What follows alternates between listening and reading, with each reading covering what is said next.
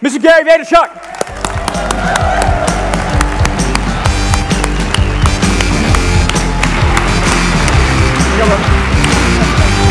Go ahead. Thank you. Thank you. Marvin.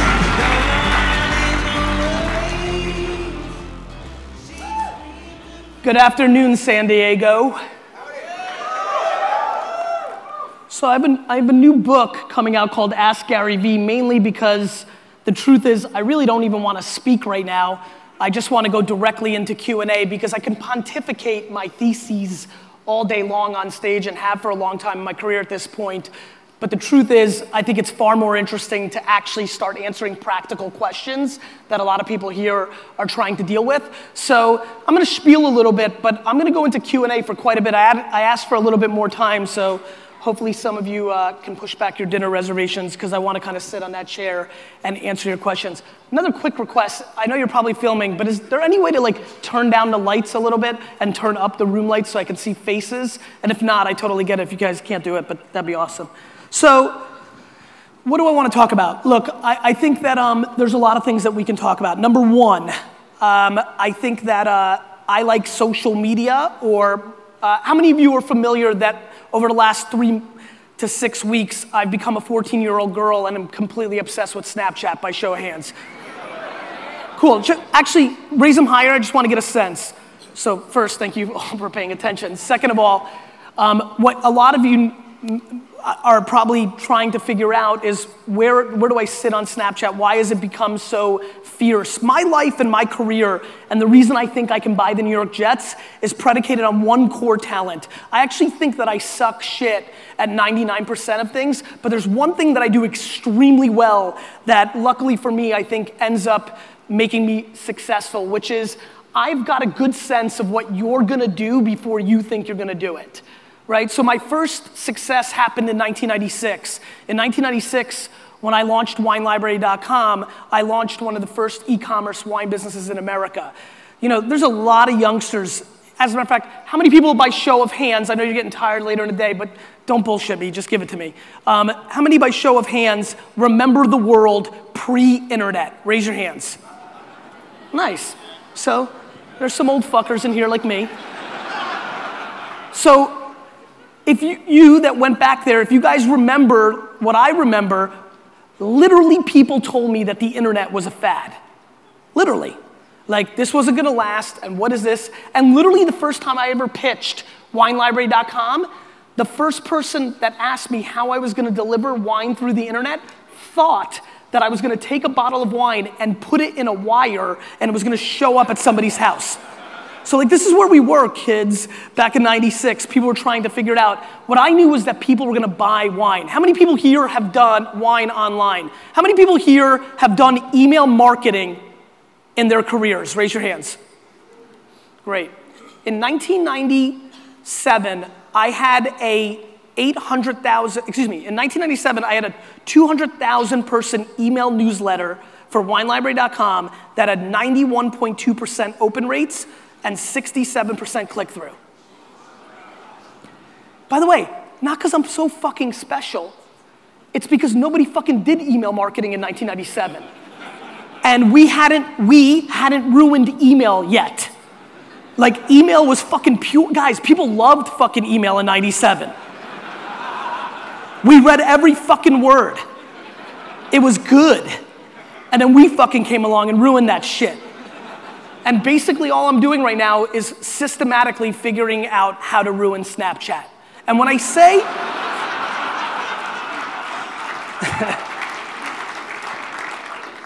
fuck, I really want these lights down because your faces are legit. That's why I'm doing this, sorry. When I say ruin, I mean what I really believe more than anything. This whole spiel of branding versus DR, conversion versus that, I'm really fascinated. I wish I could talk to every one of you because you're anywhere from 100 and 0 to the reverse of 100 and 0. For example, my clients, Toyota, Pepsi, Dove, you know, the biggest brands in the world that drive my business, right? Our clients have to pay $60,000 to $70,000 a month for us to do their social media, right? They're biggest brands. We're not looking for local stores. These are companies that are paying me $100,000, $200,000 a month, not only for strategy and account work, but the producing of the content, the paid strategy, real fucking work, the things that they do on TV and other places. They go on the spectrum of branding extremely far, right? They think it's all branding. They don't even know if they're converting. My Mountain Dew client doesn't know if their TV spot during the Super Bowl or that picture on Instagram is really selling all the way through because they don't control 7-Eleven or Albertsons. They don't have the full funnel. A lot of us here do have the full funnel, whether we're e-com or we do our own business. So what happens with us, AKA the companies that I used to talk to back in the early days of internet, only 7 or 8 years ago, Living Social, Zynga, Groupon, I would talk to them a lot about you're getting way too addicted to just math because you're playing on conversion, but you're not thinking about lifetime value or brand. And then, as so many of you have probably felt already in your careers, if you're just winning the first result on Google or Google AdWords, guys, the day Google AdWords, just to tell you where I come from, and it's funny, I know I'm bouncing a little bit here. As I went hardcore on social in 9, 10, 11, 12, I would be negative towards Google AdWords and email marketing and banner because all my digital contemporaries were living that, and they would bust my chops, and I would explain to them, it's only because you're catching me in 2012. In 2001 and 2 and 3, the only thing I did talk about was digital 1.0, email, e-com, landing page optimization. Guys, I was doing banner ads in 1996 that were getting 13% click-throughs on certain wine sites.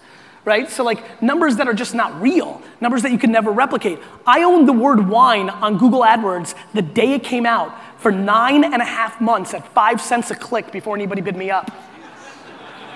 Right, it's laughable now because it's a fuckload of years later, but at the time, people didn't even know what Google was. I started my YouTube wine show, which is really what brought me to this world, less than a year after YouTube came out. When I would tell people I was doing it, people didn't know what YouTube was. There wasn't a single video on YouTube when I started Wine Library TV that had 1 million views. For the first year and a half I did Wine Library TV, nobody fucking watched, right? And so I guess what I'm thinking about is, what's the difference between my behavior and the majority of the room's behavior? What is it about the way I operate that allows me to hold my breath? Let's call it what it is.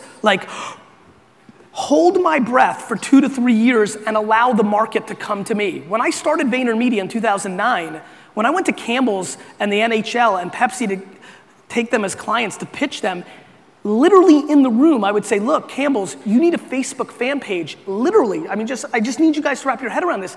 They didn't know what it was. They didn't even know what Facebook was. Literally, thank God one person was like, I think that's that shit my kid's on in college. And so what I'm fascinated by is mapping every person in this room of how much do they care about brand versus DR. I have friends and homies who make lots of money, $1 million, $2 million, $3 million a year, and they're all DR. It's all math. It's just quant arbitrage, right? Whether it's landing page optimization, Google AdWords, Facebook ads, whatever it is of the moment, they're driving to a place, they're converting, and away they go.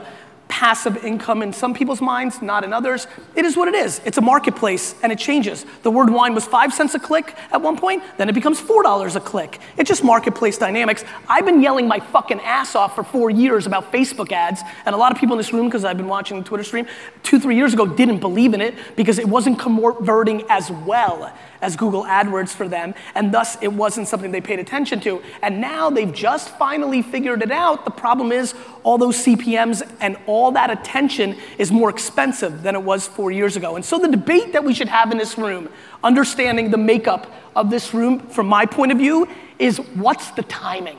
And more importantly, what are you trying to accomplish? So for me, the world breaks down into sales and marketing. Either, they're one and the same. I was thinking about schmarketing, but I'm working on it. I believe in my heart, mainly because I searched the hashtag and clicked a lot of your profiles on my flight here and was getting prepped for this talk, that the far majority of this room is in the sales business. They're trying to convert at a certain thing that drives certain revenue, and they're trying to achieve certain short-term monies for their careers. I think a much smaller percentage is in the marketing business where, at this point, whether it's my personal brand or my wine business has done a lot of things wrong for the last 7 years without me involved, but the brand was so goddamn strong that they basically have done everything wrong for 7 years, and yet the business is strong because it's winning on brand, right? When we talk and make fun of things that suck, they're winning on brand. You can be wrong for a very long time and have your actions be really wrong once you become a brand. But you have to have real brand strategies and thoughts. For example, as people in our space over the next 12 to 24 months start talking more about Snapchat, there's a disproportionate amount of people in this fucking room that are gonna think it's stupid and not believe in it because there's no functionality to quantify the direct ROI in a transaction when you're marketing on Snapchat. It's the reason so many of you missed the Instagram boat as a major play for you because each post didn't have a link out, and because you couldn't track the conversion or make your sale or do those things, you didn't value it. The value curve of a transaction versus the lifetime branding of something is the disconnect and the opportunity, period. That's the arbitrage. Now, it goes horrible in the other direction. Let me show you by a show of hands. How many people in this room, when they watch television outside of live sports and the Oscars, are now watching TV on their time? Not when it airs, but you're watching Netflix, HBO Go, DVR, you're watching all your TV at this point on your time. If you're doing this, raise your hand because I want everybody to see this. Raise your hand if that's how you do it. Hold on. Actually, you know what? Fuck it, I need a snap real quick. Give me a second. Give me 1 second. Thank you very much. Hold on, I got a concept. Hey, corporate America assholes. This is how everybody now watches TV. They're raising their hand because they don't watch it when it airs, which means they're not watching your fucking bullshit commercials. Cool. Thank you. So, everybody in this room, everybody, is now watching television on their time, which means they are fast forwarding every single commercial. And God forbid, I don't know, your remote control falls off your bed. And the commercial actually airs. Every fucking person in this room grabs their phone and checks their email or tweets or checks their social. Which means, and the entire first 12 minutes of this talk has been predicated on the only thing I do for a living. The only thing I do for a living, besides try to guess what you're gonna do before you think you're gonna do it, the only thing I actually do for a living is day trade attention. Let me break this down because I really hope that 2 fuckers understand this and go on to make a lot of money. I day trade attention. What does that mean? Here's what it means. Direct mail still works.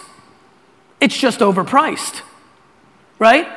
How many people here by show of hands can't wait to leave sunny San Diego, go back home, get to their house, and carefully go through their direct mail?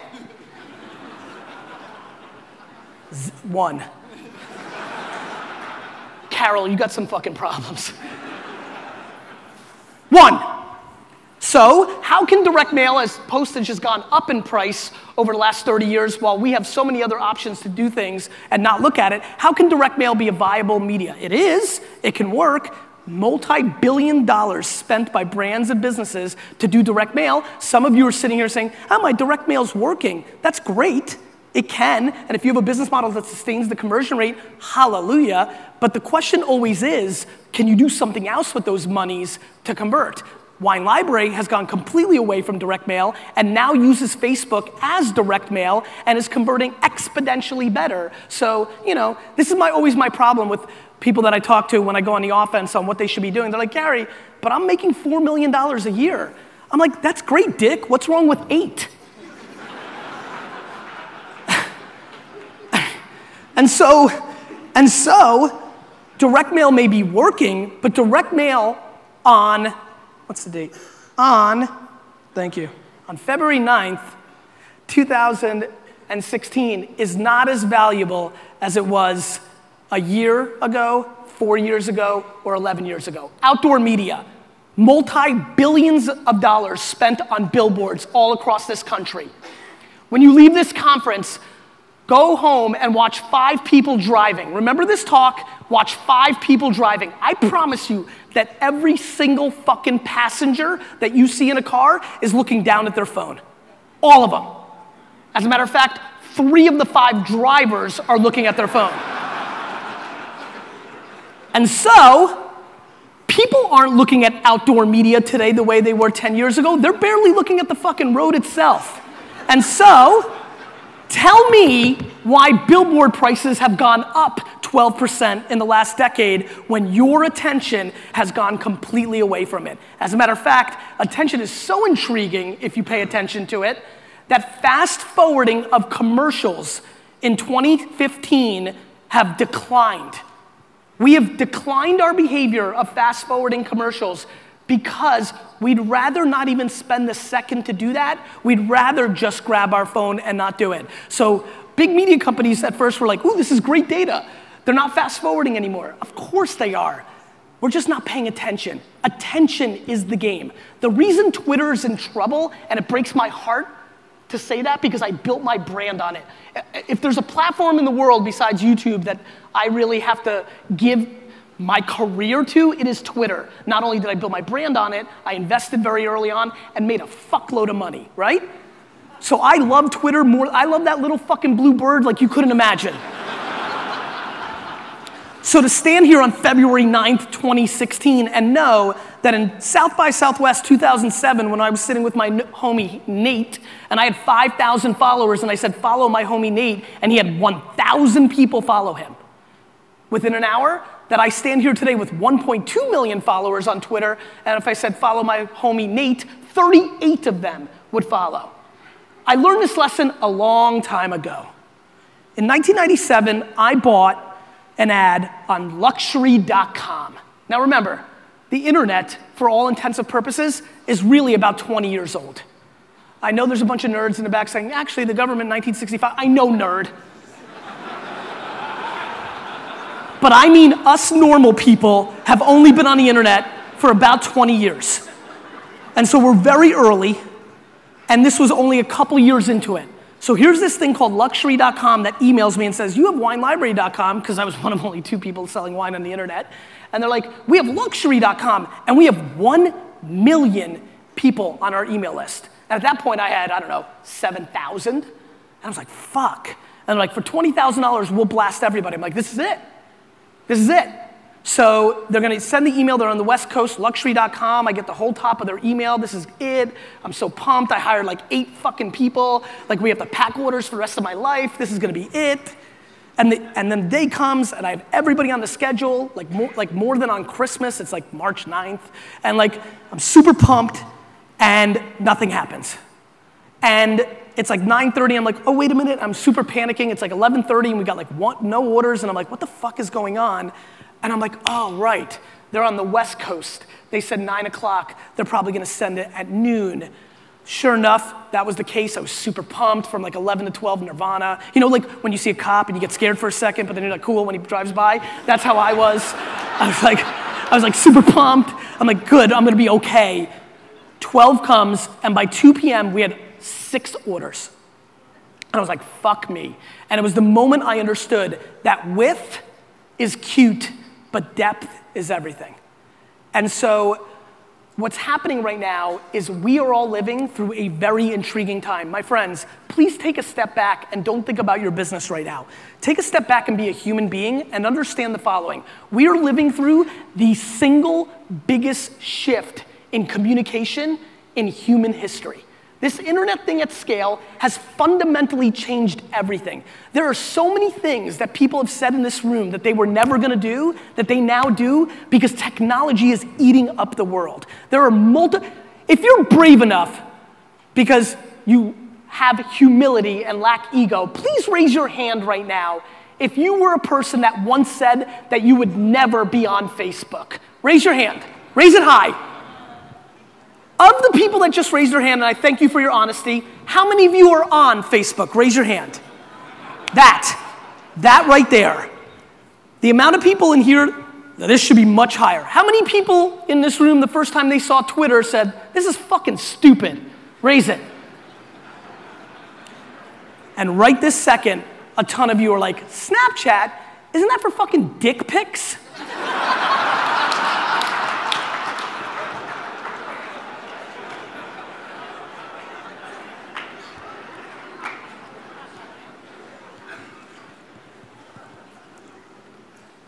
There are grown-ass men in this room that are 55 years old who in the last 24 hours sent a poop emoji.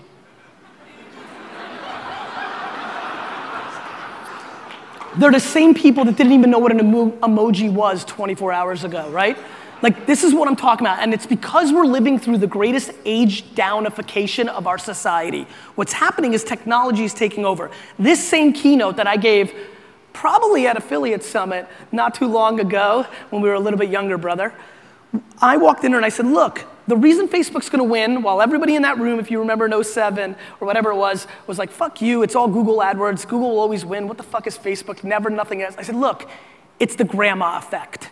The second all these 23 and 24-year-olds in the next 3 or 4 years, if they stay on Facebook, because I had to see that play out, the second they start putting pictures of their grandkids on that platform, grandma's coming.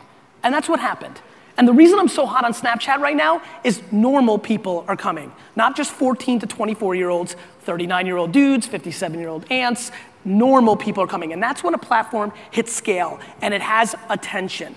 I have 27 to 30,000 people looking at my Snapchat stories, but out of all my channels, including 250,000 plus on Instagram, which has a ton of attention, there's not a channel that I can do and use today that will convert more sales or get more people to do what I want them to do than Snapchat, a platform that I've only taken seriously as a business since December. Something I've been talking about since 2013, something that I believed in for a very long time, but I would only use it with people that I knew in real life, and then I would only and never use it in business, but only since 45 days ago have I used it in that manner, and that attention graph is so staggering. And my friends, that is where branding matters versus sales. I can't convert it, I can't show it. I can turn it into that. You can turn anything that does brand. Look, you could do QVC or be Guthy-Ranker on television. You can make anything DR if that's what you want to do with it. And that's fine, and you should, because at least it'll give you some confidence that it's there. But you have to remember it's attention. It's just attention. Google AdWords, down 19% in click-throughs. Google Ads are being clicked 19% less by same users in the last year because we ruin everything. We ruined email, we're ruining Google Ads. Google today announced no more flash banners in the next few minutes. It's the same old game. Facebook was more valuable 24 months ago than it is today. It's more valuable today than it will be in 36 months. Instagram's more valuable today than it's going to be in 3 years, but it's not as valuable as it was a year ago. Influencer marketing is the grossest undervalued product in the world. Right now, every person on Instagram that has 647 fans can do more for your sales and marketing than you'd ever imagine. You just need 40,000 of them because there's no scale. And so we're living through very, very, very interesting times. And so what I would challenge you to do is to go upstairs, look in the mirror, and audit yourself and figure out where you sit on the pendulum of sales and marketing. And the closer that you can get to 50-50, especially if you're good at sales. Remember earlier when I said, hold my breath, how did I get there? It's because I'm so fucking good at sales. It's because in 2009, nobody could sell social media to big brands, but I could. And so those couple of dollars allowed me to stay alive and get there. If you're so damn good at selling, take a percentage of those monies and invest it in your long term. To not look at branding as the long-term play. Why did I start doing the Ask Gary Vee show and go back to YouTube? Why did I start doing Daily V and all this vlogging? It's building brand equity. It's brand.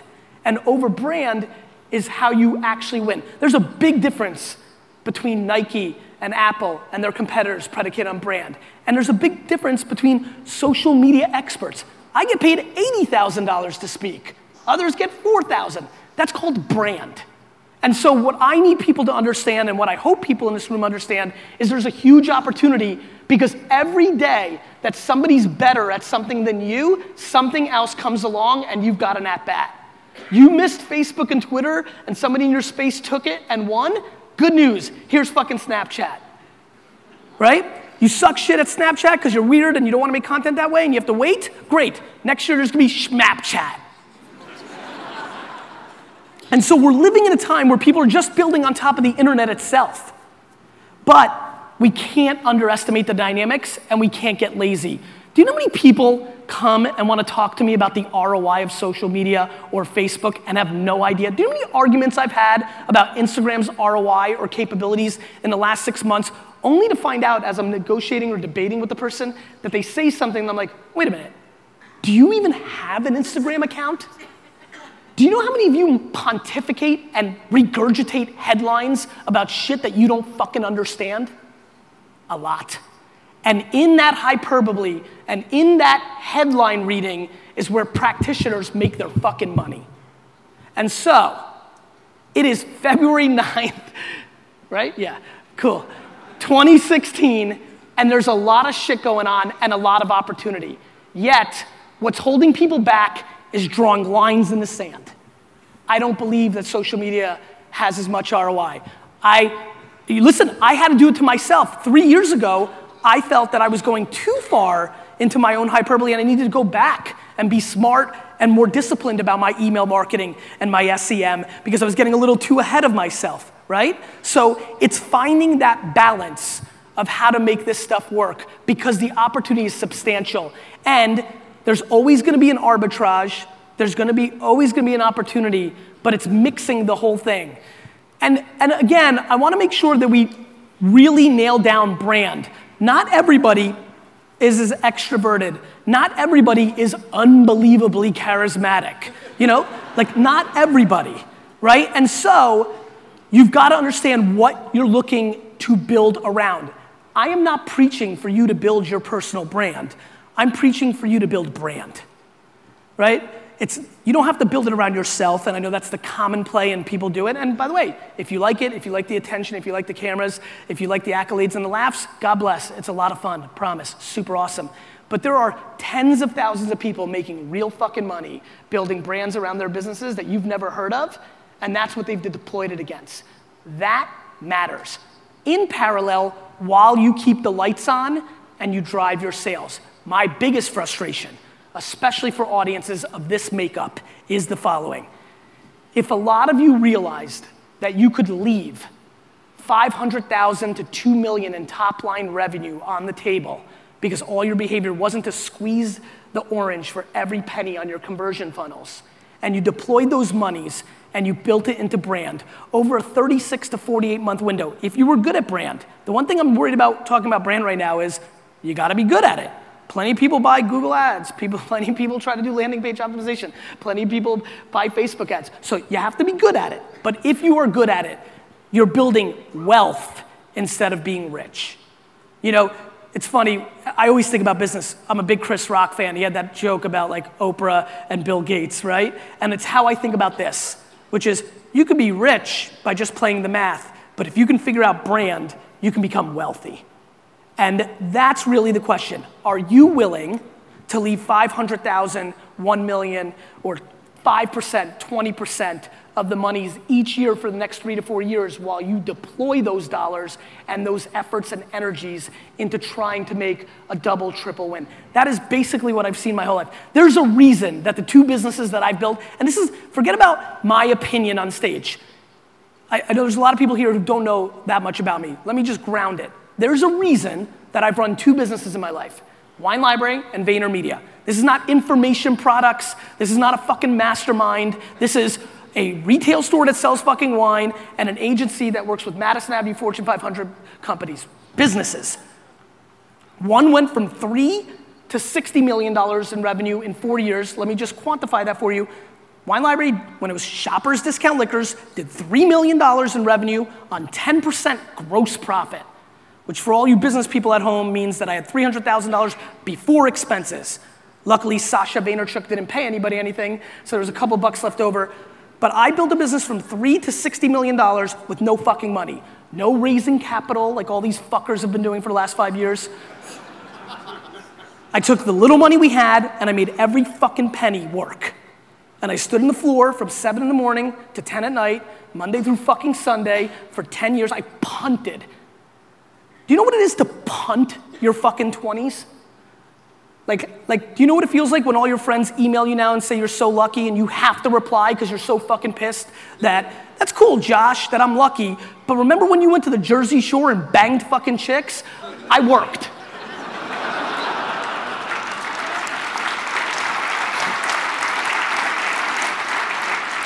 And so, Wine Library, $3 to $65 million, $60 million in sales in 5 years, and now VaynerMedia, which I've now personally run for almost 5 years now, and I've grown VaynerMedia from 30 to 600 employees, from $3 to $100 million in revenue, on 17% net profit, real fucking money.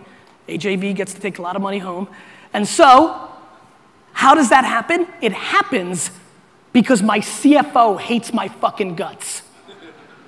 And what do I mean by that? You don't grow a business from 3 to 100 if you're gonna try to maximize profit every 12 fucking months.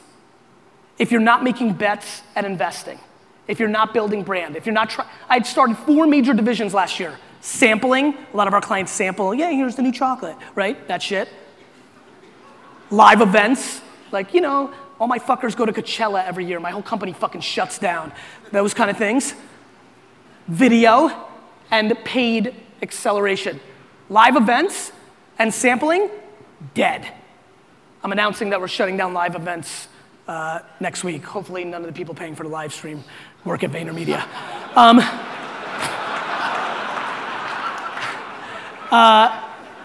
Dead. Fucking lost $2 million. Bought a site called Lost Letterman, a sports site, because we're doing more media. Dead. Shut it down. Lost $1 million. But video and paid made all that money back and more because I'm on the offense. I'm not trying to maximize because I don't need to buy a fucking boat this year.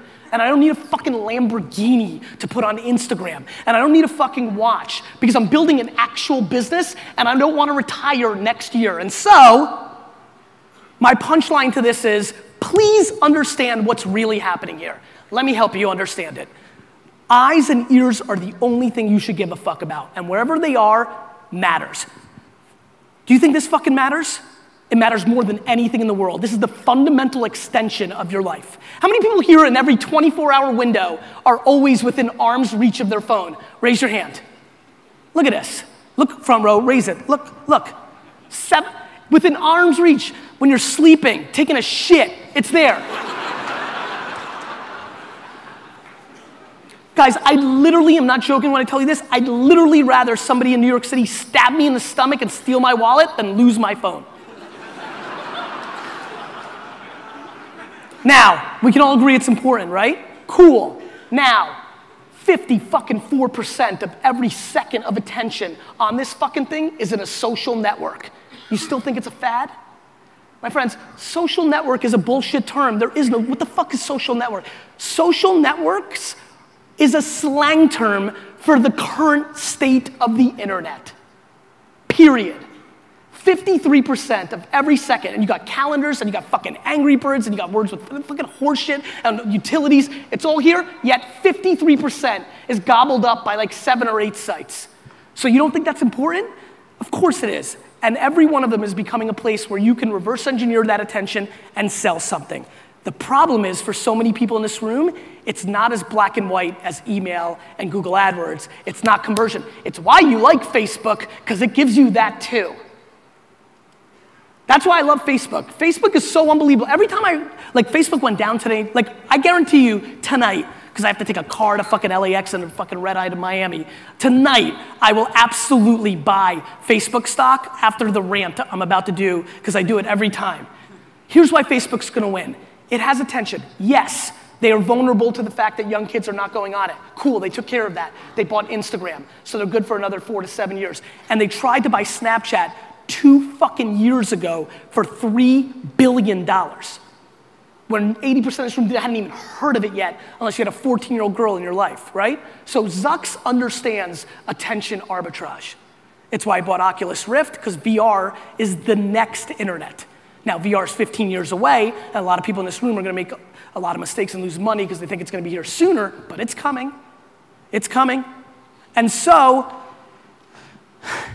when I think about what's really happening there and all the opportunity, what Facebook provides for everybody in this room, if you have not realized that Facebook is right now the birth child of television and direct mail.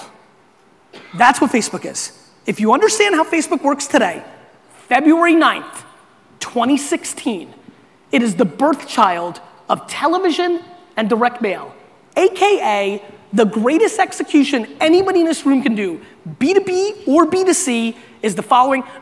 This is where I'm going straight practicality. I'm not giving you the rah-rah, yay, this is all so cool. Pay the fuck attention, straight practicality.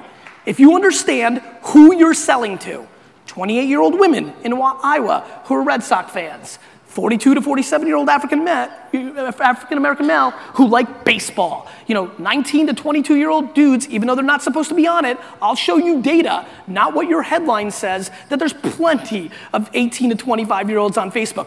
They may not check it 7,000 times a day, but there's plenty of them on it. And so, if you understand what to do, here's the punchline.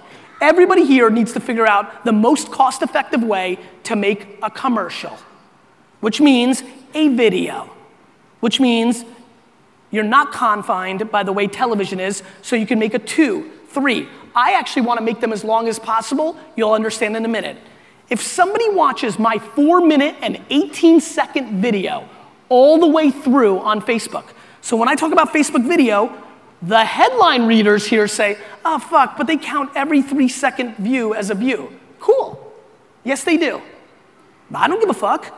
Because I have access to the data that shows me that of the 4 million people, 17,000 of them watched all 4 minutes and 18 seconds. And you know what I can do with all 17,000 of them? I can remarket to those motherfuckers with a DR call to action after I've emotionally affected them. And you know what happens? It's a funny thing. They fucking convert. And so, plenty of people think they know Facebook. Plenty of people read about Facebook.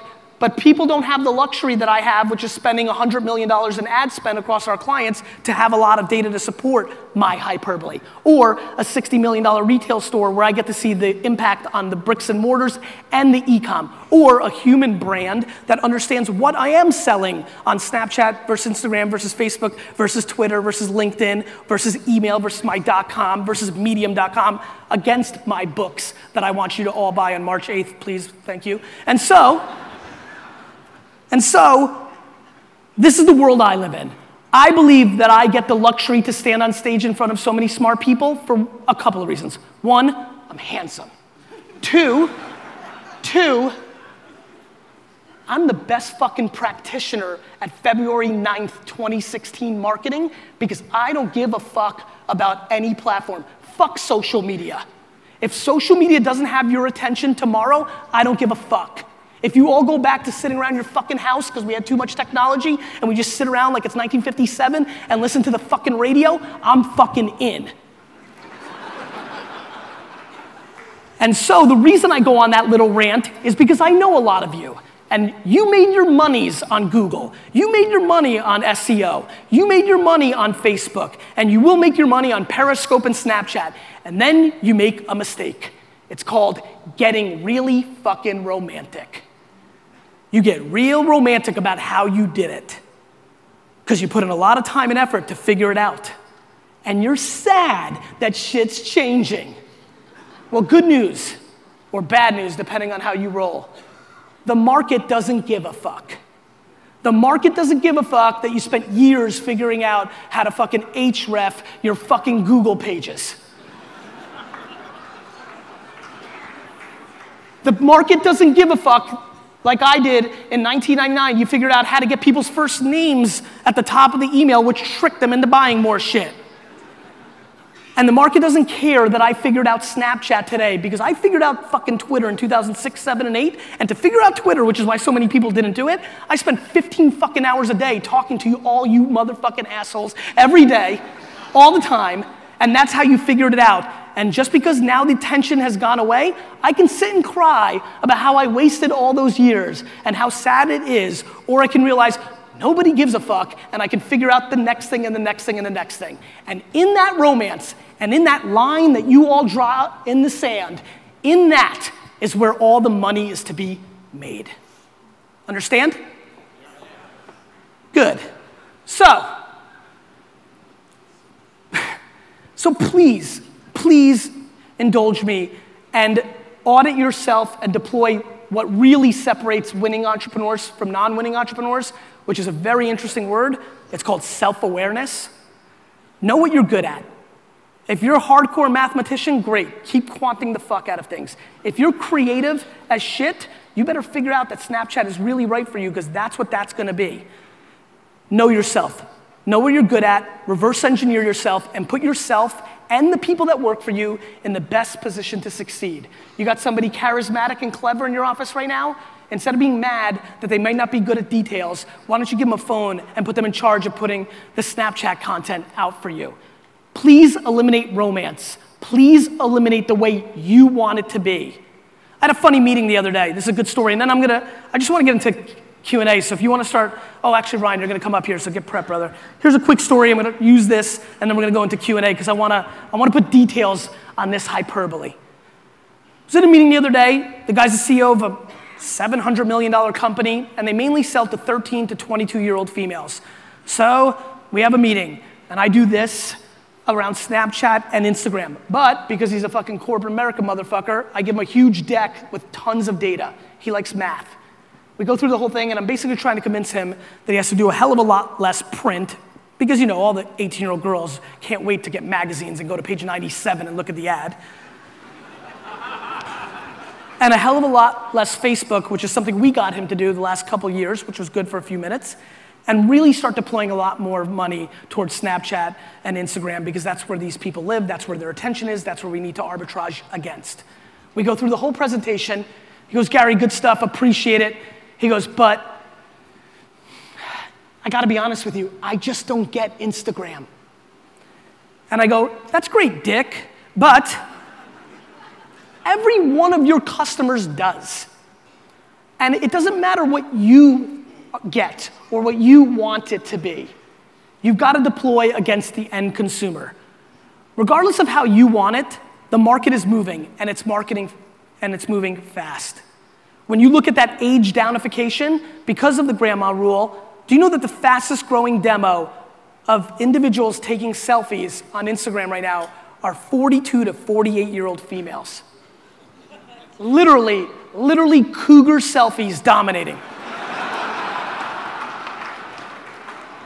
And so this is not how I thought I was gonna roll at 40. I thought I was gonna be fucking dead when I was 20. Like, I thought that was old as shit. We're living much younger lives. If you map the average 42-year-old American female in what she does, what she wears, where she goes out, what she spends her money on, she acts like a 29-year-old American female only 10 years ago.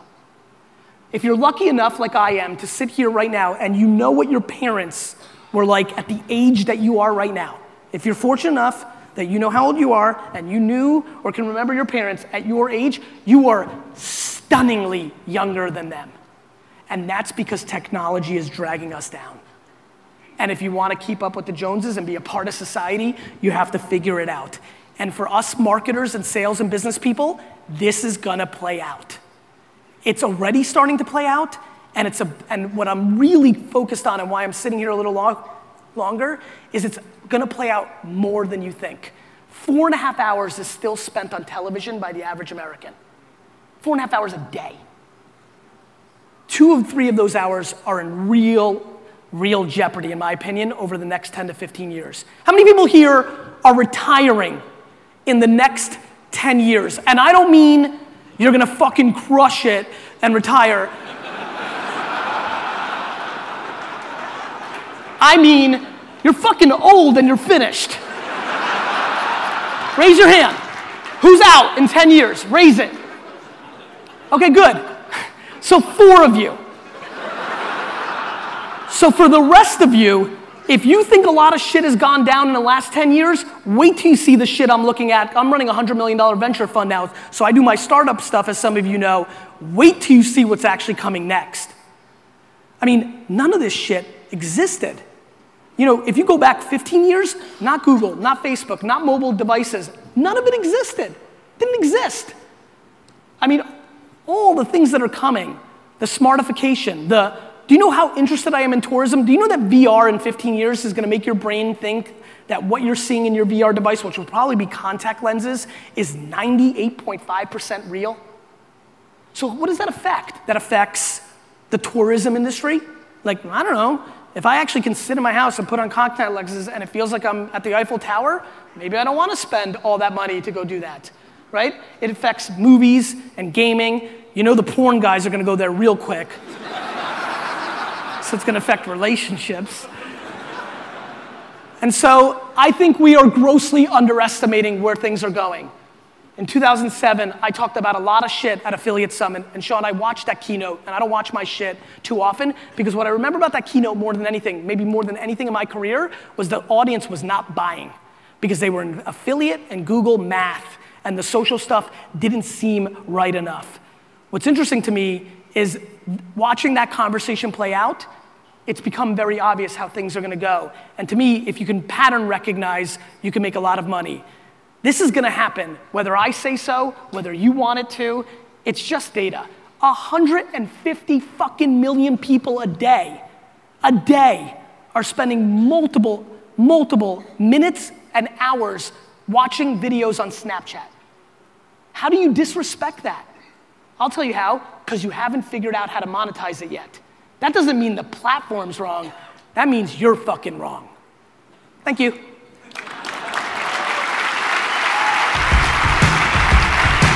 Thank you. Thank you. Darcy? Really? Thank you. So, you guys want some? Wait, where are you going? We ain't done yet. No, Sit back down. We got some Q&A time here. No, let them go. I just want to tell leave. I want to tell the 15 of you, you're fucking up. Yeah. Because the good shit's coming now. I'm telling you, dude, wearing a tie, sit your fucking ass down. Let's go. He's actually doing it too. Well, if cool. you have a question, we've got some mic stands there. They're kind of everywhere. Go ahead, hop up right now. Get in line. We're going to try to get to as many of them as we can. That was let me throw a quick right hook. While you're waiting, everybody who's not already using it, download Snapchat right now and follow me. You're not going to know how because the UI is very weird the first time you're on it, but you should. How many of you guys followed Gary on Snapchat while he was doing this? Yeah, there you go. Okay, you get the first couple I get the first questions. couple. First, I love what you said about people saying, I don't get it. Yes. I think that is one of the most dangerous things that we as human beings, it's like you immediately shut yourself off to creativity. And so and this is not so much a question, more of a statement. If you ever hear yourself say, I don't get it, and Dude, you say it in kind of a flippant way. Dude, this is your conference. You can come and talk shit all the time. Ask questions. What the fuck are you doing? I just wanted to make that. I'm kidding. Like this is, one of us has a foot on the stool. The other one. I'm ready to throw down. Yeah, there you go. I've been working out. So here's a question for you. Yeah. How, with everything that's going on, right, where it rewards those who are out there, who are very public, who are very, very vocal, who have that influential brand, how do you get credit for being quiet? I mean, oftentimes in life. I think this is, guys, there are far more people making money that are quiet than there are people that look like me. It's not even close. It's data. How do you do it? You mean the majority of the world? Yeah, but okay, but if you're a brand and you want to do this, is it about finding someone, in your office that can be that voice? No, I think it's about building the logo. There's no Nike, there's Nike. Right. Right? Like you don't need to build it around a person. We in this space default because there's so many personal brands monetizing personal brands. But to build your brand, John Deere, or Reebok, or, Sun Chips, or, these are just brands. Build the brand. Or law firms, or clients, Ogilvy, or even VaynerMedia. I mean, the big joke at VaynerMedia now is how many people come into the office as clients and have no idea I even exist. The brand in Madison Avenue in Fortune 500 is bigger than me, and I'm pumped. Like, that's what you're supposed to do when you're trying to scale. Yep, very cool. Why do you think Snapchat won? What was it about? And continues to win, right? Like, because Facebook had it. Scale. But why did it scale, right? Why did the cool kids start playing with it? It was just, it was the right time in maturity for Facebook where 15 to 19-year-olds were like, I don't want to do that because I don't think my 7-year older brother is that cool, and I definitely don't think my fucking mom is cool. So it's really nightclub New York City dynamics, and it will continue. Snapchat in 7 years is going to be, old people place, and something's going to come across. But it had multiple things. Number one, it was another place to hide from mom and dad with the shit that you wanted to do. Two, it disappeared. You know what's so funny? People are like, oh, but it disappears. Yeah, you mean like the way we actually communicate with each other? Snapchat is far more similar to the way humans communicate than Twitter or Facebook. Right. And so it won on that. It won on the scale of just word of mouth and not, Evan Spiegel did an amazing job keeping it pure and not like over branding it and turning it into a business too quick. So it just won on those things. So there will be another Snapchat. There will be another generation that comes up. I believe so. And it's just incumbent upon us if we want to continue staying out there. Here's how I see it, guys. I think this is the television in 1965. I know a lot of you are like, whatever, just really pay attention to this because this might be one of the better things I say. This is the television in 1965. And the TVs, they're the radio, right? So and if you go and study, so what I do well for somebody who's a shit student, the one thing I do study is history, because history loves to repeat its fucking self, right? And so if you go look at the brands, the beer brands that were romantic about staying on the radio because that's how they did it, and didn't shift to television, while things like Miller Lite that nobody's ever heard of went TV only and became the brands. If you look at TV 1965, that's what I think this is. And I think YouTube, Instagram, Facebook, and Snapchat are ABC, NBC, and CBS. So do I think, and then I think within it, is MASH and Happy Days. Got it? So that's the system. So do I think over time ESPN comes around and HBO comes? I do. There will be more channels built on this platform and there'll be more competition. That's what's happening. And so what you need to do is, for your business, figure out the channels where you could be the star of that network. Yeah, really. You like that, right? Was that helpful? It's good. That was some good stuff. I like that. Yeah, I like that a lot. So let's go. Let's pick some questions on the crowd. You want to start on one side? Yeah, Yo, Gary, I got a question. Yo, ladies first, dude. My bad. Go ahead, darling. He does have a huge beard, though. He does. So he goes next. All right. He could be hiding a knife in there or something. Gary, my question is, you have for your book marketing... Can you get the mic closer? Yeah. For your book marketing right now, for your book launch, you have an entire barter page set up. Yes. For the street team and everything. And for podcasts, we are doing the bulk orders and for live events. But what about authors who have a much smaller following, maybe 10, 20, 30,000 people in their list? How can they do something similar to be able to move books in a creative way? They can do the same thing I'm doing. I started that barter thing, which has become a big standard for bigger personalities, with Crush It when I was small. And the numbers just look different. Now, to even get me to record my voice for your alarm is 50 bucks. When I did Crush It 7 years ago, if you bought 3 books, I'd fucking come and babysit your fucking kids, right?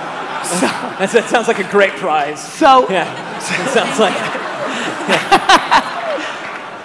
I got 4 of them, so you could lose a couple and we'd be all right still. That's why we had multiple ones. So to answer your question, I think you need to recognize your worth of where you feel your brand's at and create different models, and maybe it's a 2-book deal, an 8-book deal, and a 12-book deal. I think I topped out at 500 for Crush It, which was literally I will become your best friend. And now I start there because I've been able to grow and have, it's just supply and demand, no different than the attention thing. But you should do it because it gives you a framework, especially if you keep doing it. The other thing I did to make Crush It worth it was I did it and then I didn't rely on my audience. I went out and sold it like a salesman. And so you can create it and then go and sell it instead of just hoping people land on it. There's way too many people that are obsessed with scale. right? Let's run Facebook ads to my barter page and whatever happens, happens. There's just not enough actual working the phones, going to conferences, calling people, emailing. The way I sell my most books is by literally sitting down for normally 2 straight days, straight, 18-hour day, 36 hours within 48 hours, and go in my address book of my email, sit there, type the letter A, start with the first name, decide what my relationship with that person is, and then email them. And I go as low as, hey man, I have a new book coming out. This is somebody I barely know or I've interacted once or twice. I'd love for you to check it out and maybe leave a social review, up to like, hey dickface, if you don't buy 5,000 books, you're fucking dead, right? And so, the good friends get that one. That's right. Yeah. And so, I would tell you the single best way to sell books is to actually sit down and do the non-scalable things instead of the scalable things. Thank you. All right, All right, the man with a bearded. knife hidden in his beard. Well, I apologize. Ladies first, beard second.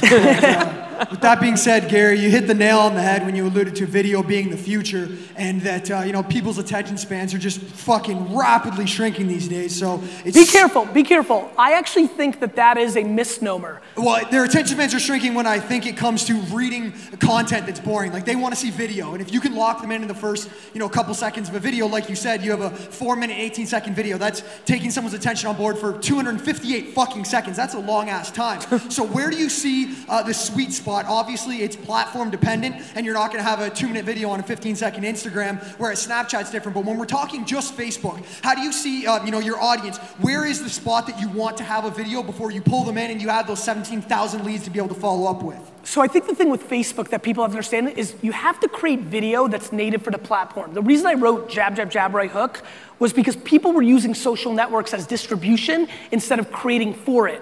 So there's a very different vibe and context that you have to make videos for as any brand. Even if you're Burberry, you still have to make Snapchat videos in a much more authentic, childish, kind of street way than you make your Facebook video, right? So first and foremost, when I think about Instagram, Snapchat, and Facebook videos, I think about the room and the psychology of the person while they're in that room with the video. Specifically, tactically, if you don't have the first 3 seconds of your video strategy for Facebook, you're an idiot. You have 100th of a second to get these people in a feed. Those first 3 seconds are fucking everything, including the copy, including how you do it. How many people here have watched Ask Gary Vee on Facebook? Just raise your hand. Thank you, first of all. Second of all, you guys all know, I'm always recording something that's like stop. Like, I'm trying to stop your actual feed because I know that the speed's there. So my strategy within a Facebook environment, the sweet spot is not necessarily the length, but what the first 3 to 4 seconds are and what the copy is, because I don't even get your attention or consideration for it unless I do that. On top of which, the ad planning and the targeting, like if I'm targeting seriously good-looking dude with huge fucking beard that might go to a conference in San Diego, I'm gonna get you. Yeah. Got it? Good shit, on point. So the planning of who I'm trying to get, and then the first 3 seconds, that's what matters the most on Facebook video. Good shit, man. You got it, brother. I feel like you and I get very different questions when we're up here. Yeah. From very different people. Brand. Absolutely has a knife in his beard. Go ahead. No beard, no knife, I'm Yeah. safe. I'm Sebastian Knight from thefrenchmarketer.com, and my concern is about the brand stuff that you mentioned. We are reaching hundreds of thousands of people, and I want to reach millions, and I'm using my personal brand, so I'm connecting with people on Facebook Live and doing all of that. But the quality that Facebook Live allows me to do, for instance, is I would say, it's a lower representation of the brand than what I would do if I was doing my usual video. And might that be a problem for the congruence of the brand as we go to a bigger audience? I think human beings should be very careful about trying to go too luxurious, right? Okay. So like if you're trying to put yourself into a more serious place or a higher visual quality, look, you're talking to a dude who did 1,000 episodes of a wine show where it literally looked like I was a hostage in Afghanistan. Like, there was no lighting. I didn't use a mic. Like, there was zero editing. Like, and so I'm I'm always gonna believe that the content, even with D-Rock now, for the people in here that follow me, they always hear me making jokes about the lighting and things of that nature. I never wanna tell people what they should or shouldn't do. I will say this, I think it is dangerous, and I've watched very carefully on this for the last 10 years, of people trying to propel themselves to a higher quality and status because they become less authentic to the end user, and I think they're leaving a lot of opportunity on the table, and they're spending a lot of time and infrastructure on shit that doesn't matter. Facebook Live will let you do the quality you want if you put it in a studio, set it on a tripod, set it up. I mean, there's plenty of ability for you to make it fancier than just walking around, but you're leaving a lot of content serendipity and just compatible and acceptance instead of putting you on a pedestal. A lot of people want to monetize that pedestal. That pedestal is a lot more dangerous than I think people realize. So you think it's better to monetize the one-on-one feel of the video rather than... Look, I think everybody should roll the way they want to roll, right? You're dressed sharp as fuck. I'm only... Thank you. I'm only French. Yeah. They have to. I get it, but only funerals is how... that's a funeral getup for me. That's about it. But it works for you, and so you need to be you. But I would be very careful to disrespect the platform over yourself. Unless you're fucking Jaguar or Tiffany's, it's awesome that you are who you are, but I think Facebook is more important than you in that equation, and I think you need to adjust to it more than they need to adjust to you. Thank you. You're welcome. Hey, darling. Hi, Gary. I'm Hillary. You asked about, or you encouraged us in hopping on emerging platforms. Yes. And then also creating our own commercials, TV shows. So I wondered. And let me just say one thing before you go any further on emerging platforms. Go for it. I love emerging platforms. I'm spending a ton of time right now analyzing After School, Musical.ly, tons of other things. I encourage, when I go and put my name behind something like I'm doing right now with Snapchat, I don't consider 150 million active monthly users emerging. Got it? What I'm good at is talking about today while everybody else is waiting. Right? I've been talking about, I don't know how many people follow me here, but I've been getting a kick out of showing my 2013 points of view on Snapchat to show how long this is not a spur of the moment thing. I'm encouraging people here to go on platforms that are relevant today instead of waiting 2 years after they're relevant. Got it? It's not emerging to me. I haven't even gotten that loud about Periscope and Meerkat and Facebook Live, even though they're very strong. I wait to... That was going to be my question. Interesting, go ahead. What is it? So I wondered what your thoughts were on Periscope and its competitors as far as the need and strategy and future. Yeah, I mean, look, I'm very intrigued by it. I love live video. I think Ustream back in 2009 was a big brand builder for me, even more so maybe than YouTube and Twitter, believe it or not. I think a lot of people are doing it. I've been stunned by how bad, at least by I'm just one person, but boy, there's a lot of shit content because live is hard. Live is hard, but I think the people that break out in live, whether it's Periscope or Facebook Live that win, look, I wrote a huge check into Meerkat. It's funny, I wrote a $5 million check in my fund into Snapchat at a $15.5 billion valuation. So I can do well, but a lot of my buddies were like, oh, you're just pushing Snapchat because you're an investor. I'm like, I'm not pushing Meerkat where I have way better finances because I'm using Periscope and Facebook Live because my word is more valuable than any individual investment. So I do think it's gonna be Facebook Live and or Periscope that win because they've got the scaled platforms. I think they're very intriguing platforms. I get a lot of value out of them. I like it. I do think people should try to do it. Live is hard.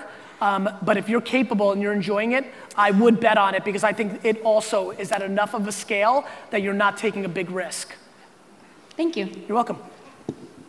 Right. Hello. You're up? Yep, you're up. Yeah, okay.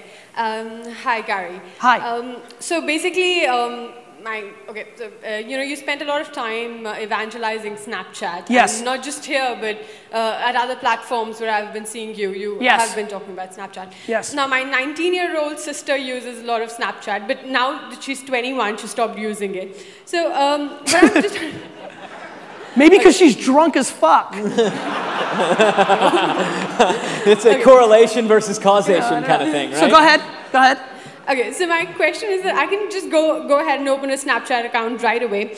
But I want to understand that what does Snapchat really mean for a business that is a WordPress consultancy and serving other businesses and agencies? What would it really mean for a company like that? So I think for a B2B business on Snapchat, I'm going to give you an analogy that some of you will get, some of you won't.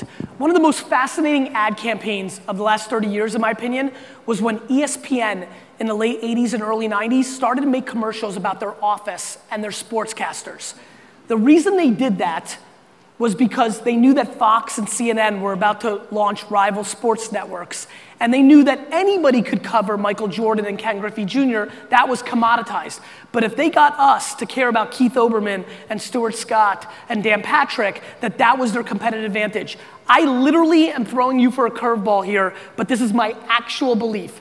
I believe there's a company in here that is a B2B company that could open up a Snapchat account for their company, hand it off to the most charismatic and fun people in the office, and do their version of The Office, which would then be watched by a small group of people if they started to promote it in other channels within the B2B landscape, and that people liking you guys would lead to business. So, a lot of people are like, well, you can't do it. You can. Now, you'd have to be likable. You'd have to know how to make content. You'd have to know how to use all your other channels to get, and by the way, all you need is a B2B company. You have a B2B company? Yeah. How many current clients do you have? Well, we serve agencies basically, and we have a team of 13 people based in India. How many agencies are buying your product? I mean, is it 50? Is it 100? I mean, about 50 to 100. Great. Yeah. All you need is another 50 for your business to be substantially bigger. So you don't need 30,000 views when you're paying consumer like I am. You need 80 people to just sign up and follow and pay attention and to think that Stan in accounting is a real fucking hoot. And so I think more people that understand that Snapchat is a version of YouTube 2006, but back to the nice French gentleman, a lot easier to produce. Once you get it, Snapchat's been interesting. Twitter, people didn't get, and people never got. Like, I've watched it. Like, if you understand how small Twitter is when television, which is the biggest platform in the world of attention, has fallen over itself for the last 7 years promoting Twitter, for Twitter to be the size it is, speaks to it being broken. Snapchat's been very interesting for me to watch because people really don't get it the first day or two, but when they get it, they're stuck. My 40-year-old brother-in-law, who is my brother-in-law, so he knows all this stuff, he's living in Snapchat now in a world where he would have never followed the other things. So I would say making content that's compelling, but look, I'm doing business content. You're more than welcome at 10 seconds at a time to put out content of how to use your product, best practices. You can go a lot of places with it. You can go the Office route. You can go with, kind of like a simulcast kind of information play. It just depends on where you want to go creatively. But I will tell you this. Over the next 5 years, the platform's going to matter. There's going to be a lot of attention on it. Right. Thank you. Your sister will be back. When she sobers up. We'll bring her back. So with this, I think, we'll go on YouTube and Snapchat and let's be friends. Thank you. You're welcome. By the way, as a quick tidbit that I've been telling a lot of people, you should go to YouTube and search how to use Snapchat. A lot of you, it doesn't come natively. It's just a different platform for a lot of people. YouTube is the second biggest search engine in the world. And in my opinion, the best to teach people how to do things because of the way most people map to visual and audio. So if you want a quick hack to be up to speed on this, by tomorrow morning you would understand it if you watch 15 minutes of content. What's up, brother? Hey, my name is Billy Jean from BillyGeneSMarketing.com. A little closer on the mic. I have a Facebook ads agency up the street from here. But Gary, I actually wanted to come up here just to commend you, man. I sat next to you at a bar a couple of years ago. It was a Nick Unsworth event, and you were sitting there, and I was there for him, and I had no idea who you were, but we sat next to each other for 15 minutes, and then you were the guy speaking. You were the keynote at the time. I had no idea who you were, but you just were the same dude. I mean, you had so much energy, but you didn't really have the authority and the brand that you have now. And then I've literally followed you since that day, and dude, your hustle is so inspiring. The way you put out 1,000 episodes of Ask Gary Vee or whatever it is, it's crazy, man, to see how much it's actually made you and the revenue has brought you in and how your agency has grown. But like to see you actually not just talk about it, but sit next to you when we were in a room full of 100 people, now to 3,000 people, and then you come up here and you just kill the stage. It's just, I just want to tip my hat to you, and on behalf of everyone here, it's like, dude, you're the truth. So I'll say Thank you so much. Yeah. Thank you, brother.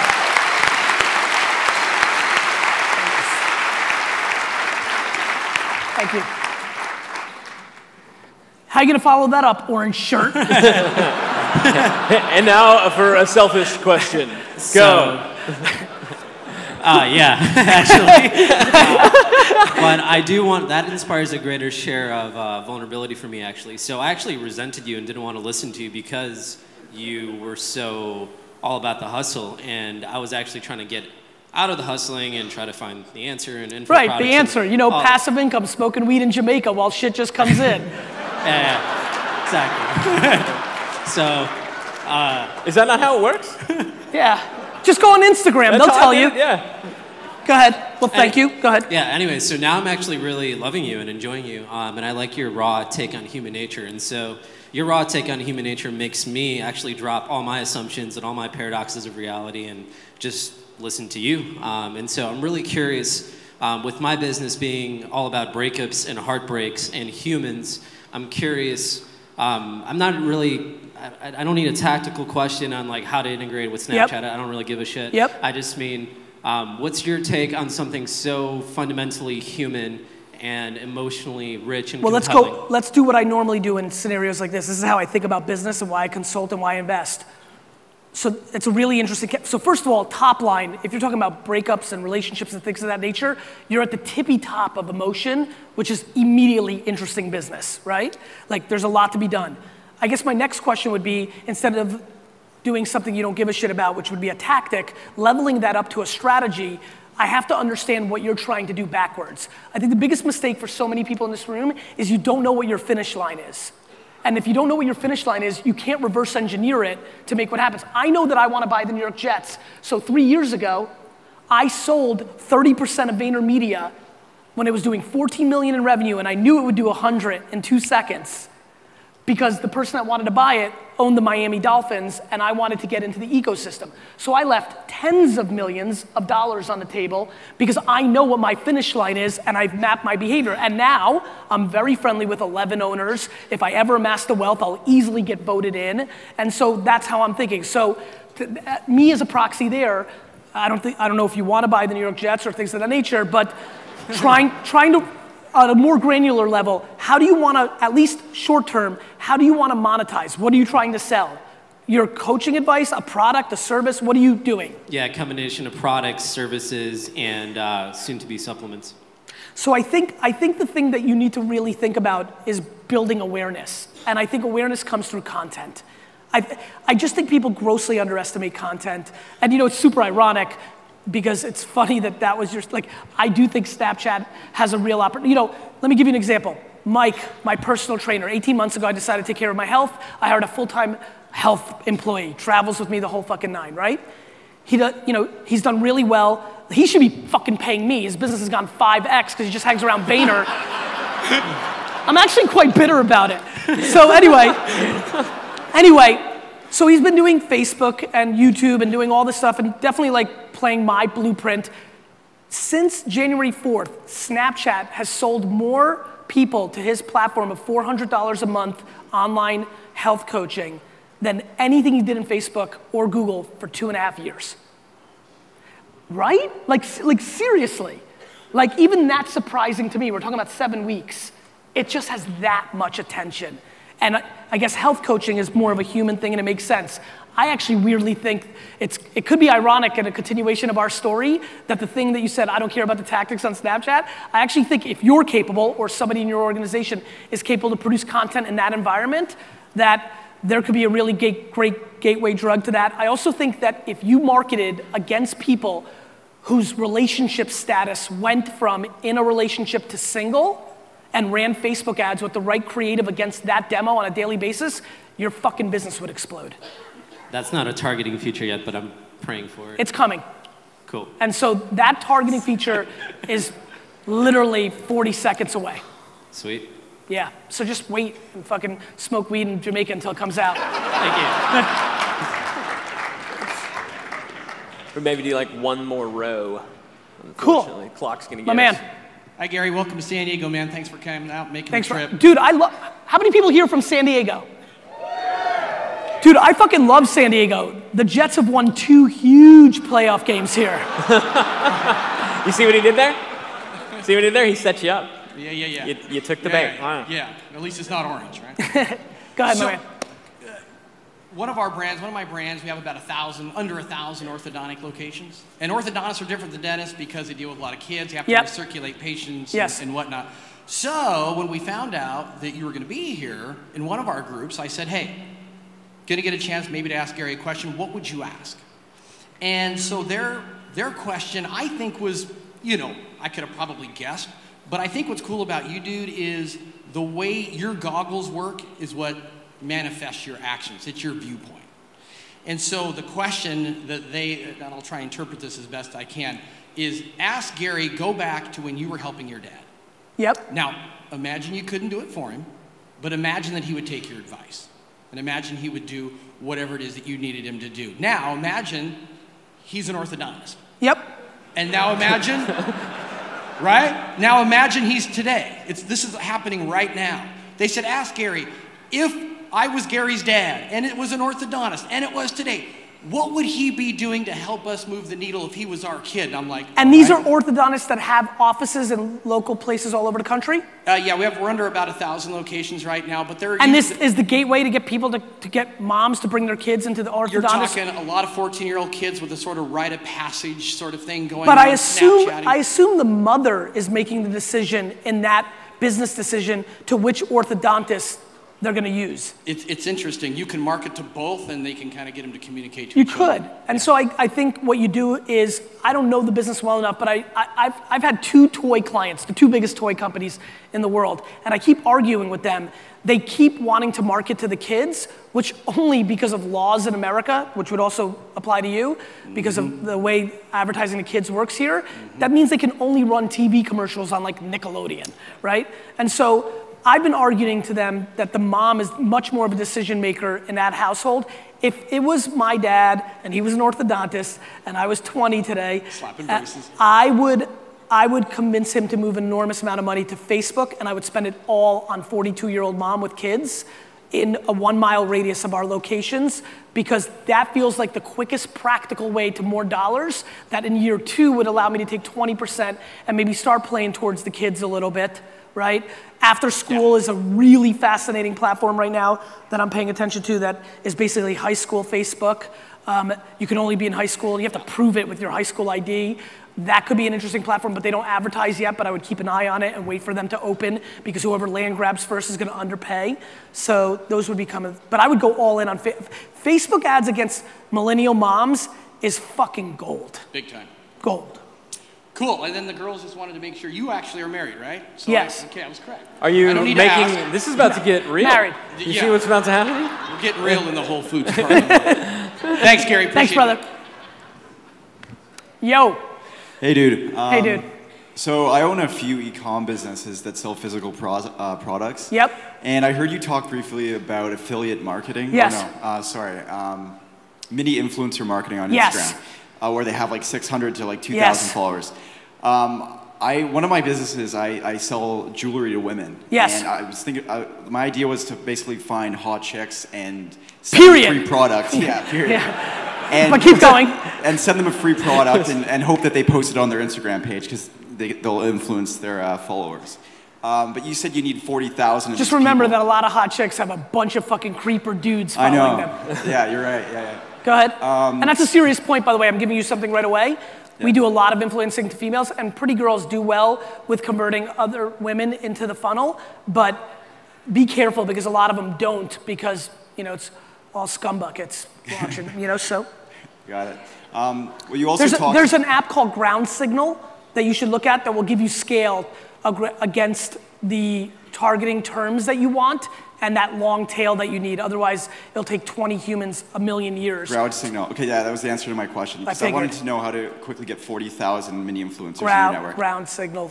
Got it. All right, thanks, buddy. You got it, brother. Ground Signal? Yep. You can find that on the World Wide Web. That's the thing. All right. What's up, my man?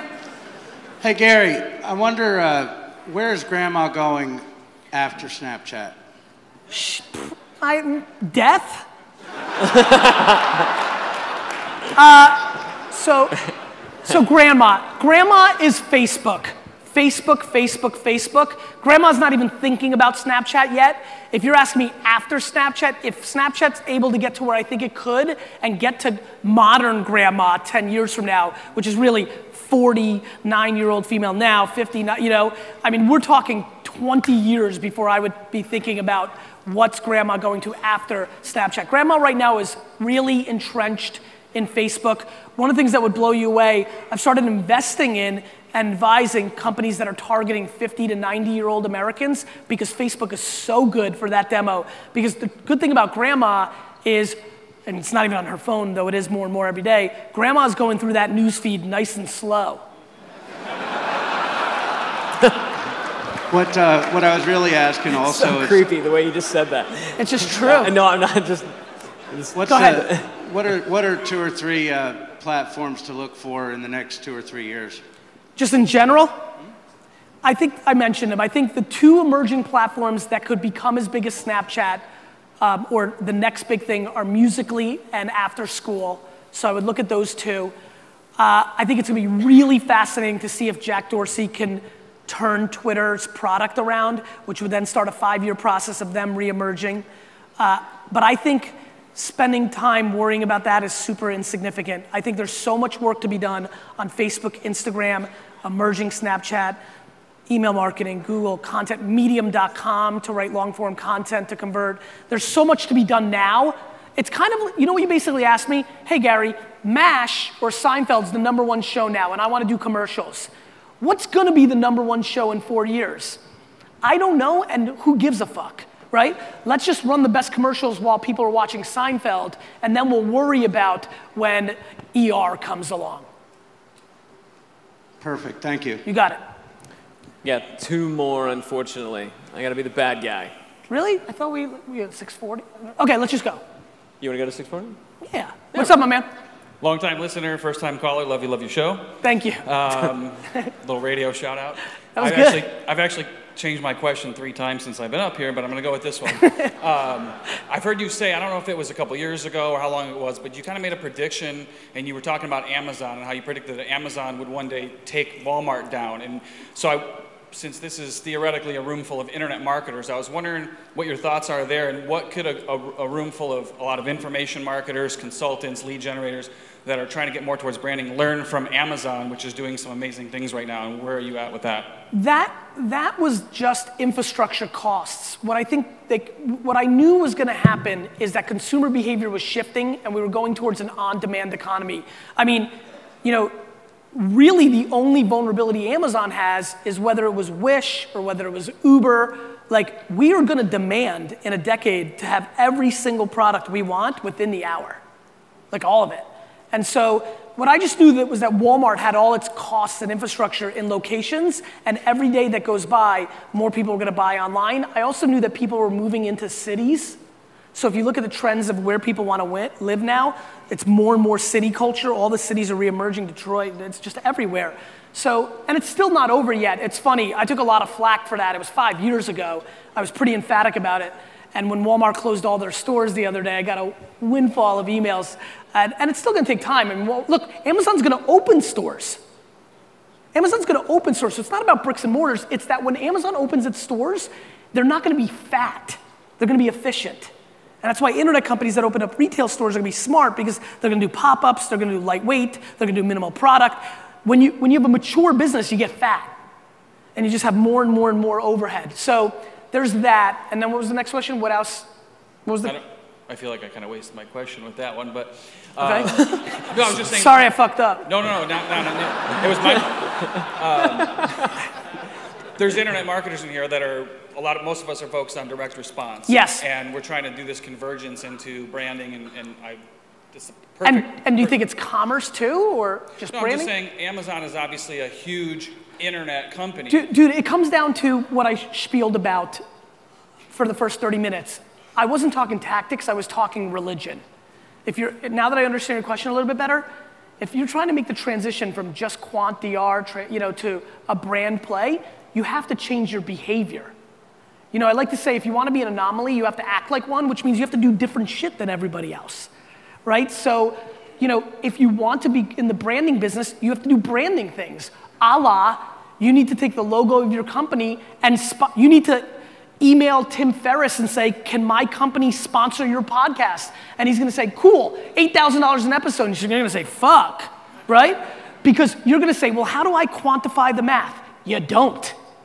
It's kind of like for the people in here building, anybody here have a company that they run that has 50 or more employees? Right, so for the couple of us in this room, it's kind of the way I think about HR and the way I treat my people. Most of the things I do with my people are very bad business decisions. It's why, from a math standpoint, my CFO hates it, my brother hates it, and my COO hate it. But I like it because I know that if I disproportionately over-treat everybody well, that extra 2 months of severance that they didn't deserve still has brand impact. Got it? So if you want to get into the branding game, you have to stop counting the beans. You have to start investing in creative and stories and long-term and branding. And so you have to change your behavior.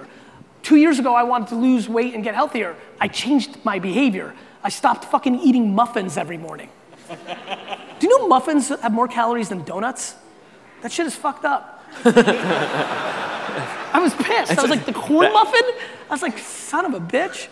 It's a corn muffin. It should be healthy. That was a writer downer right there. If you guys didn't catch that one. Hey, Gary. Hey, brother. If you were building an online physical e-commerce brand, yeah, like a wallet brand or a sunglass brand, how would you practically go about building that content for Snapchat right now if the brand is starting from scratch?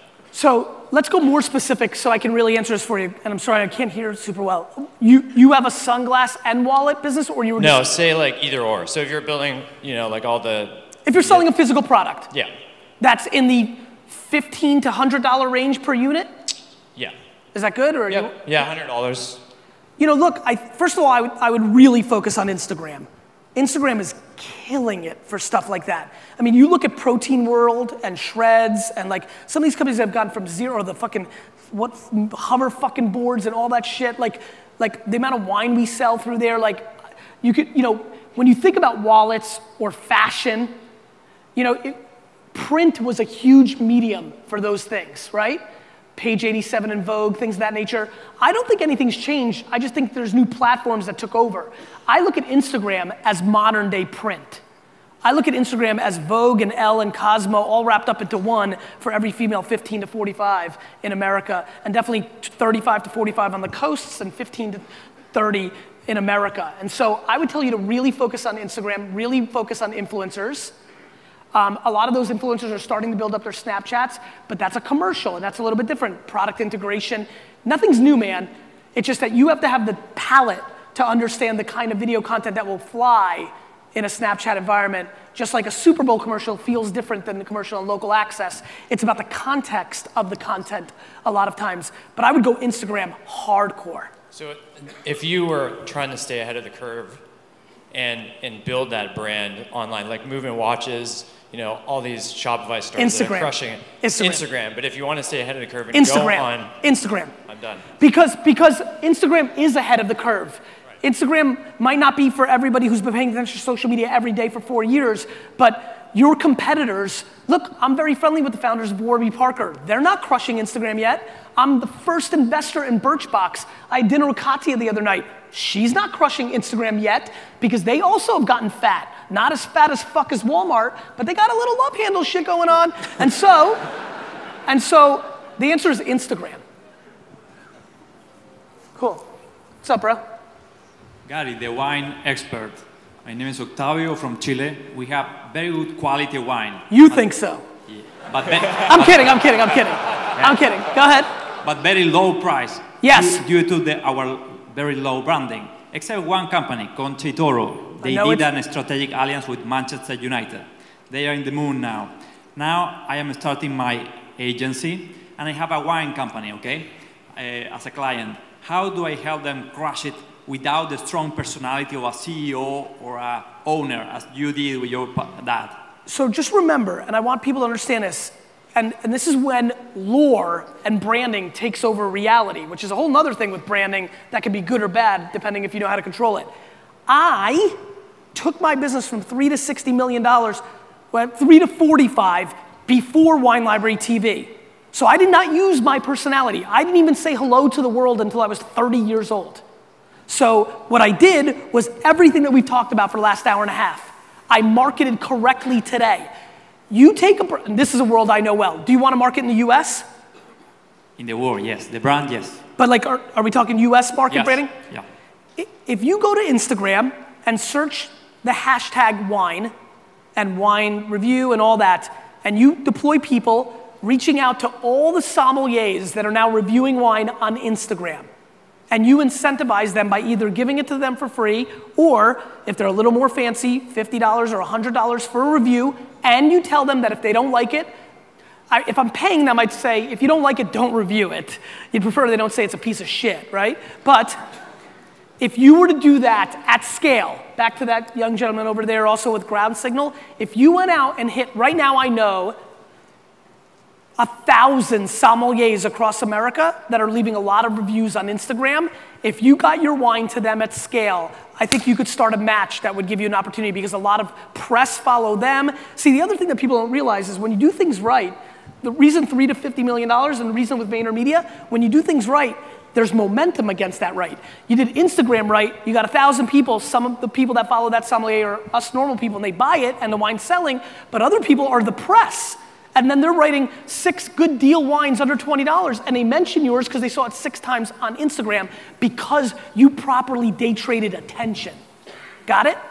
Awesome, thank you. You're welcome. One more or 2 more?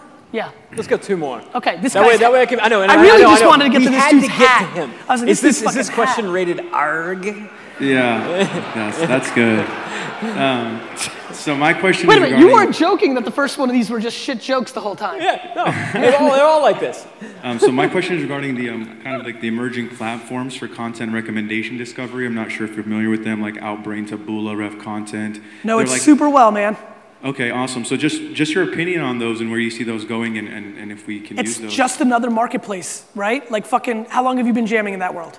About 3 years. Well, then you fucking know what 3 years ago it was compared to what it is today. Right. Right? And so what you need to realize and think about is, you know, is it still exactly worth, like, it's just, right? It's just, when does it flip over and it's not worth it anymore? I mean, 2-3 years ago, I was fucking in love with that shit. It, like, really worked. You know, 17 fucking boob shots, you know, like, that would work, right? Like, putting hot chicks as a picture, even though the headline was about like modern medicine, that shit worked. Like all those hacks worked in that world. What I think you know is because we ruined it and put hot chicks over things that had nothing to do with them, people stopped clicking it as much. They still click it. There's certain marketplaces. And so I think my thought on that is, much like Deal of the Day with Groupon and Living Social, much like what I lived through with email and SEO, much like what's gonna happen with social media, we know it works. But is it arbitraging the way you want it to today? And don't get romantic and let it be your only thing. Guys, how many people here right now, by show of hands, are really happy or feeling really strong or feeling success? Like, business is good. Business is booming. How many? I'm really scared of those people. Because they're the people, when things are going well, that's when you're least likely to break your shit. The thing that I'm most proud of is every single day I wake up, I try to put myself out of business. Right now I'm at the prime of my career and I'm trying to put myself out of business. I'm trying to stress test all my hyperbole on stage today. Does it still work? Is it still a good value? So I would say to you, 18 months ago when you were in your prime in that space, that would have been a good time to start taking some of the profits, dollars, and your energy and time and start learning what was happening on Instagram. Got it? It's that game. Deploying some of the energies and dollars to what you think is emerging next to be there when yours goes down. So I think it's a viable platform. I just know it's not converting the way it used to for most of the stuff that I'm looking at. Thank you. You're welcome. All right, dude, you get to be the last one. Thanks. I'm so sorry for everybody else. I know it hurts, but you can bum rush real quick and I'll give quick daps or something. And I'll answer, I got a 2-hour fucking drive to LAX. I'll answer a shitload on Twitter, so you can ask her, I promise. Go ahead, my man. Thanks for taking the question. Ryan here. I do a lot of live streaming, And one of the questions I have is, first of all, as an agency, I have an agency here in San Diego, how would you recommend incorporating Periscope into what we do as an agency? As a gateway drug to clients? Yeah, well, both. For the clients, for them to leverage the platform, how to charge for it, what do you I would say give away all your best advice for free. Okay. And so that is the anti-answer to all agencies. Okay. Like the craziest dirty little secret about me is I give away all my advice for free, shit that I'm using to build a $100 million billable, not pass-through agency, because 99% of fuckers don't do it. Okay. That's like the craziest dirty secret. There's people in here that think they want to hold on to their biggest gift or their thing they know, and the number one thing you can do is give it away for free as leverage, because the reality is most people won't do it. Everything I just talked about, many things people are like, oh, that's good, you're just not gonna do.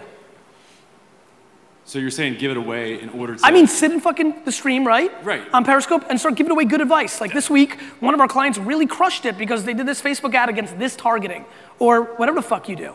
Yeah, no, and I'm doing that, I guess, and that's building my platform. Yes. And building my agency. How long have you been doing it? For 7-8 months. Not long enough. Okay. You know what I mean? Yeah, I hear you. So, and what do you think the future is? The other thing is, you also, if you want it to be a gateway drug, you should be saving that stream, then posting on your Facebook page, and then targeting employees of companies that you want to hire you. Okay. But I think you also want to do it for clients, right? Yeah, that's No, exactly. but I gave him the right answer, which is take that content, then take it out of Periscope, download it, upload it as a Facebook dark post, and then post it and target it against employees of the 40 targets of businesses within a 10-mile radius or 100-mile radius or wherever in the world. There's much more B2B transactional opportunities on Facebook than people realize if they started targeting employees of the company, especially if you started things with like, does your CIO know? Yeah. And then you have the employees forward it to their CIO. Gotcha. Practitioners, motherfuckers.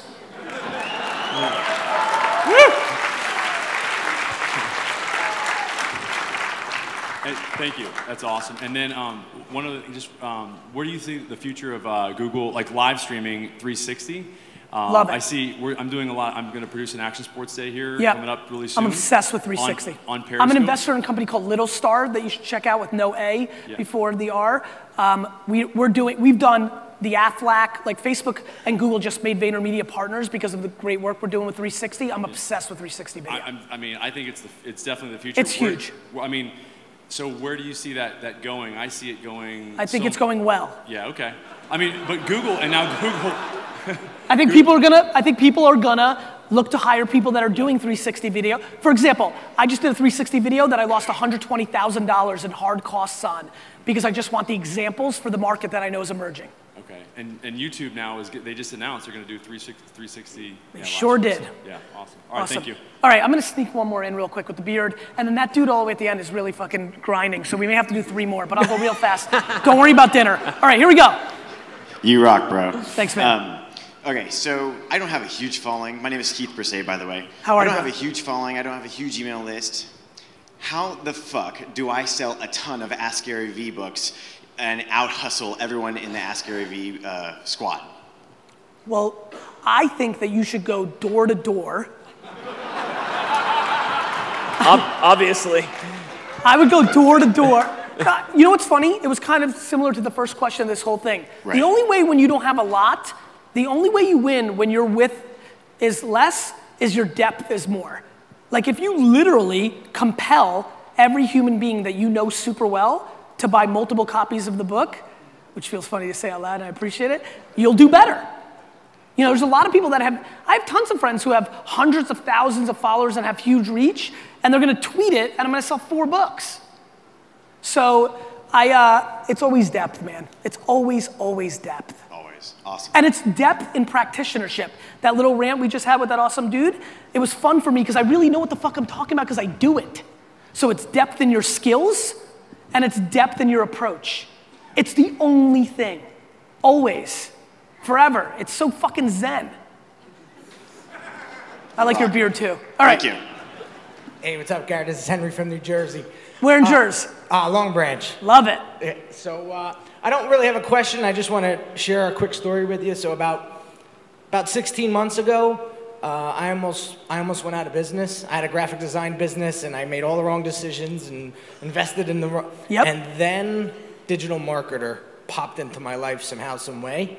And I just want to take this opportunity to thank Ryan and the whole company to help me get out of my little jam. And 16 months later, we did $500,000 in sales. That's awesome. And for Gary, I take the shit out of you in Instagram, and I'm surprised you didn't tell me to go fuck myself yet. But I'll tell you this. I watched this one video. You know what? That's a good example because I want to make learnings for everybody. Depth versus width. Everybody who tags me on Instagram because they think it's going to pop up in my feed and then I'm going to look at their shit, like I know what you're doing, and so does everybody else that you're doing that too, and all you're doing is actually ruining your brand equity instead of winning. This is another example of depth versus width. Cool, you think you're going to get all these people to see it. The way, the context of your actions matters just as much as your action. Go ahead. So the video you put out, it was a few months ago. It looked like a Nike commercial. It was really well done. Fucking D-Rock. Yeah, I give that dude props. But the one thing at the end of the video you said, which just like hit me like a bolt of lightning, you said, "There's no game over for me." Yep. And that just, I'm gonna get emotional, but that hit me hard, dude. And I think between Ryan's camp, ClickFunnels, and your hustle and your motivation, ambition, got me to where I am today. Awesome, so I just want to say thanks, man. Thank you so much.